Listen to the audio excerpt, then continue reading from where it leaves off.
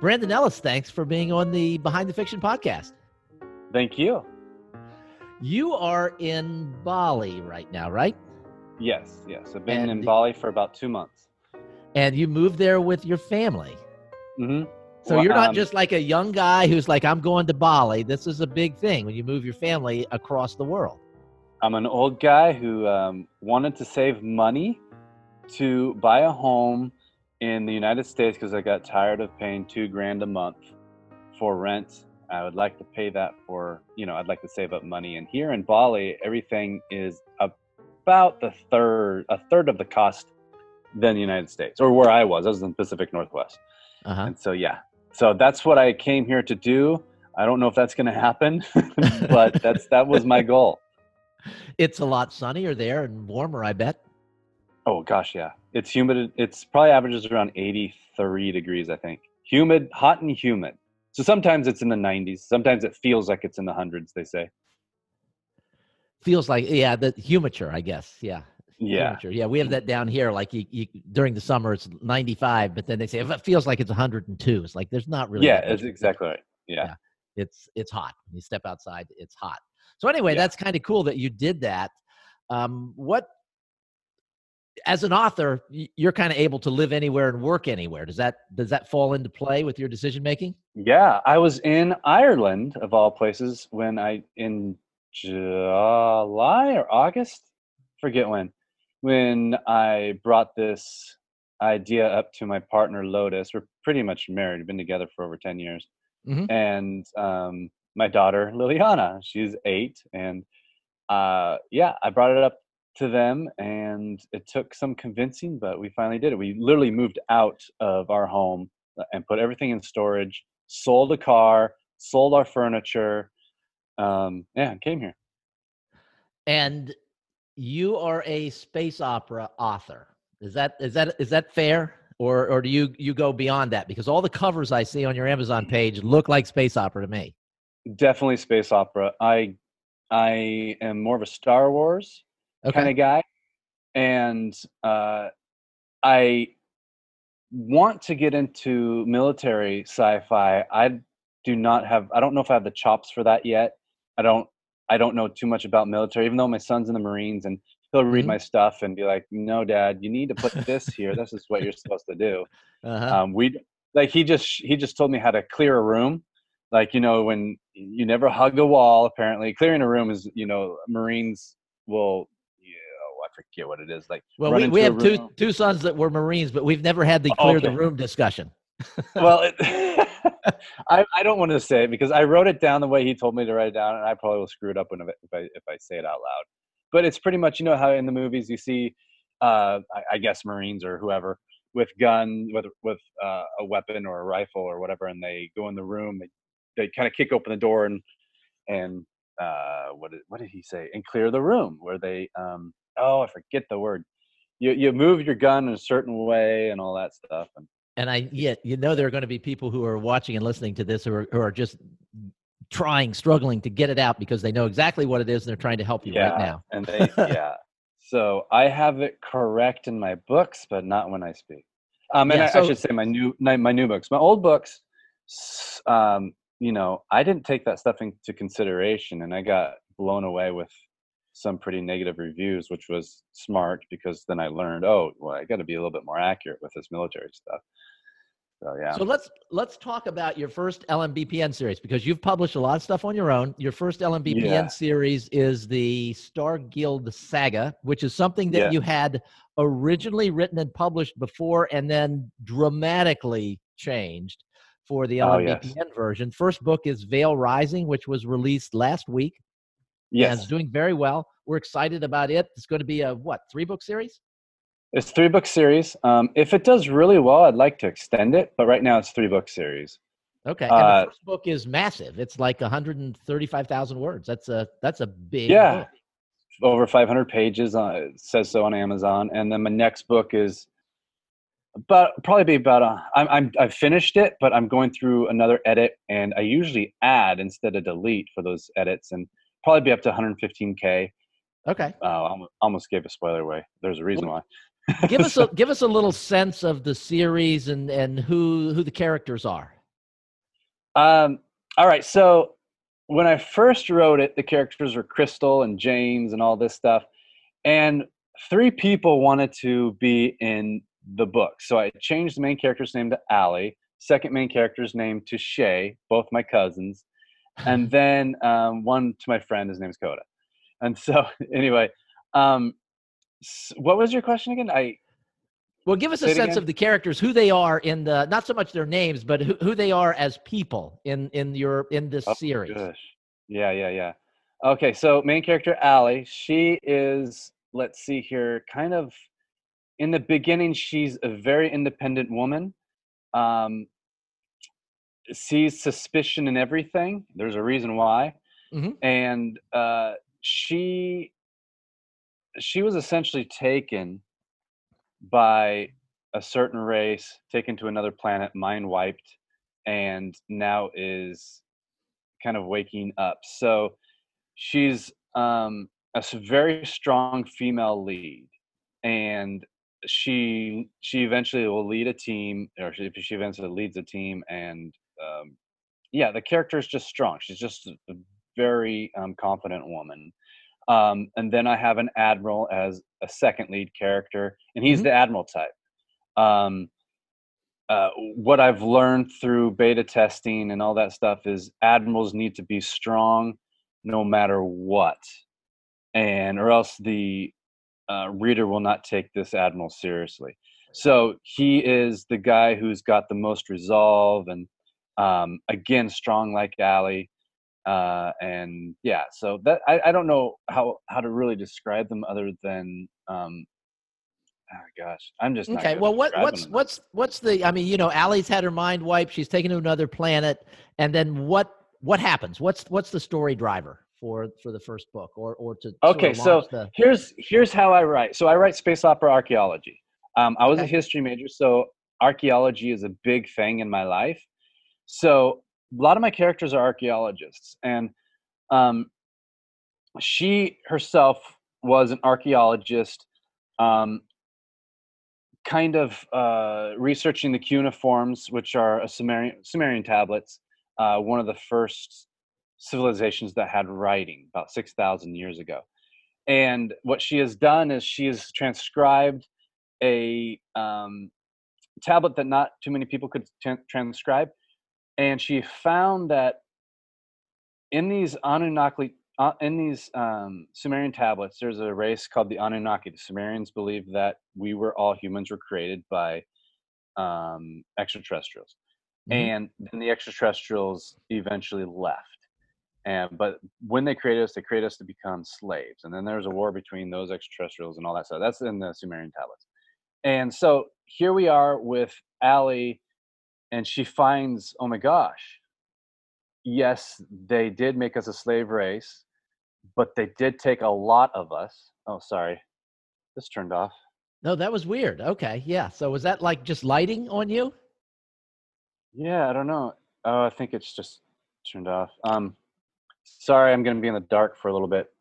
I apologize. Yeah, so it's the middle of the night where you are. It's it's middle of the night here, 9:10 p.m. the next day. And yeah, in Bali, things can do that. It can just turn off because the electricity doesn't work so well. So my main light to light me, it just turned off. Anyway, so she believes that she has found, she decoded a translation on the Sumerian tablets stating that, okay, they took a lot of us off planet to another planet to still do these slave things. And it led her to a tomb in Iraq where the Sumerians were. And she believes this tomb is the key to it all. And when she opens it, she discovers she's in the wrong place at the exact right time because they're coming for more people, and she's one of them. So they do take her, they mind wipe her, but she has something specific in her that she begins to wake up, and so do some other humans, and they start to pretty much remember things and all that, and all hell starts to break loose. But she, in the beginning of the book, she's a mech miner, which means she's mining a certain material on a planet for slave race, but she doesn't know she's a slave, nor do any of the humans, until they start waking up and they realize, okay, not all this mining stuff that we are mining is actually coming to just humans. A lot of it's going off planet somewhere else, but where? And then there's, politicians in there that have been hiding this for a long time and all that stuff. So, yeah. All right. Well, so it sounds very cool. And I know the reaction from our JIT team, which, if for those of you who don't know, Just in Time Reading Team, which are like a group of proofreaders that are the last people to see the book before the final edits are made. They really enjoyed the story. They really enjoyed the changes you made to the story. And there's a lot of depth. There's a lot of different plot threads in there. Yeah, yeah. It did have 8 characters in it when I first wrote it. And it was terribly written, I have to admit. But it was my very first sci-fi I've ever read or wrote. And I literally changed. I didn't have any resolution in the books. I just with all my characters, I had 8 characters. I just did cliffhangers. I didn't know what I was doing. Yeah, I didn't stop. I just okay, I'll just end the book here. And no resolution. So I attempted to clear that up. I deleted over 20 chapters, changed the last 7. No, that's in my second book. I don't know how many chapters I deleted in this one, but my next book, Backlash Rising, which is a sequel to this, I erased 20 chapters and redid them and all that stuff. But this one, I trimmed down to 4 main characters. That's the best I could do. I was trying to get it down to 2, but the story just wasn't working. Mm-hmm. So I've got it at 4, and the threads are kind of interwoven. And anyway, yeah. and we've got book 2 is up for a pre-order. You'll see the pre-order date is, once you finish book 1, you're going to want to read book 2, so you can do the pre-order. The pre-order date is June 15th. We're hoping to have it ready before that. We set it up on June 15th to give ourselves a little leeway. So we hope to have it a little sooner than June 15th. Yeah. All right, and now for a total change of pace. I was reading your bio on Amazon, and I see that you were an all-state baseball player in high school. Yeah. I was. A lot of colleges actually wanted me as a baseball player. I was recruited, and I'd go to colleges, and one of the best baseball colleges in the entire nation actually came to one of my games, and they weren't coming to see me, but I was the quiet, good player. I didn't, I wasn't loud, and people didn't know about me until they saw me. And I was shortstop. I was kind of the leader of the team in that way. Mm-hmm. And when he saw me, he came up to me and shook my hand. He goes, he was here for so-and-so, but I kind of outclassed him, he said. And he would like me to come and visit, the campus and all that stuff. And so I visited a lot of campuses. And like an idiot, I decided to play basketball at college.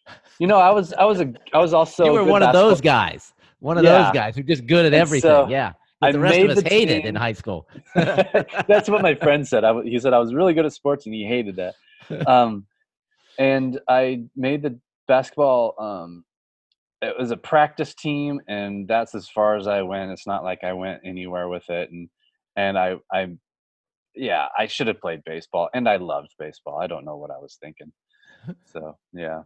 Well, it's funny. One of the cool things about writing is that you can keep developing throughout your life until, you just say, I don't want to do this anymore. Unlike athletics, where you can be really good as an 18-year-old, and then you reach a point, even if you are the best in the world, where your skills start to diminish, and it's eventually exactly. It ends for everybody. It ends for a great baseball player at age 40, but for you it might have ended at 19. And here's something that you're like really good at, and you just can't really do it anymore because you made a choice to do this other thing.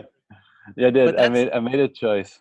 Yeah, but now the writing thing, you can apply a lot of the same skills. You have these skills, and you can just continue to hone them and get better and better and better. And like a baseball player who never ages, just that those contracts just keep getting bigger, and the more money as you write more books. Wouldn't it be nice to have some of those contracts, though? Yes, it would. Yeah, some of the contracts that the baseball players and the basketball. the football. Did you play football too? My parents wouldn't let me, but I did in middle school, and Okay. they called me Worm because I would catch anything and worm my way around people. Like Okay. they would hit me, and I would just somehow slide off of them. I don't know how I did that stuff, but yeah, I was an athlete, and I just got done playing basketball yesterday here at one of the oh gosh, Bali clubs, Uh-huh. and I could not. I made one shot. I couldn't. My form is really good. Everything. I Uh-huh. just kept what you call airballing it and Yeah. hitting off the back of the rim, and it was embarrassing because there were these three players there that were really good, and I thought, okay, these are young players, but I was really good. I can show them up, and I can really dribble still really well, and yeah, I just missed everything. I made one shot. Yeah. Yeah. Well, that's good. At least you made one. Yeah. All right. So I so rarely I diverged into sports because I so rarely get to talk about athletics with authors. You're the first person I've ever seen in the bio that talks about Did you being play athletics? I loved sports. I was not that good. I played basketball in high school, a little bit of basketball at a really small college. Uh-huh. I'm Oh, wow. horrible at baseball, too small to play football, but loved all of them. And one of my best friends in high school was point guard on the basketball team, quarterback on the football team, shortstop Uh, on the baseball team, and it's like you yeah. suck. You know, Yeah, they asked it's me just because I too had much in one person. one of the strongest arms in the league. I don't know why or how. I was just super skinny, but for some reason I could throw that ball so fast. I don't know why. It made no sense. And so I was having the football coach asking me to be like the quarterback and all that stuff. So anyway, yeah. So I may have had a career in that if I was allowed. But my parents Yeah. were definitely. Well, My it dad broke sounds like both you his could have been knees a playing wide football. receiver too. Oh. Yeah. Yeah. Okay. So that might be good So he advice definitely then. wouldn't let me. Yeah. All right. Well, Brandon, it's been great chatting with you. Really excited about the book and excited about the new series. And it's great to be working with you. So thanks so much for being on the show. Yeah, I really enjoy working with you too, and yeah, hopefully it does well. And you've got a website. Where's the best place for people to connect with you? BrandonEllisWrites.com. Okay. And we will link to that in the show notes. And I hear the doorbell ringing here at the home office. So I will talk to you later. Thanks so much for being here. Thank you, Stephen.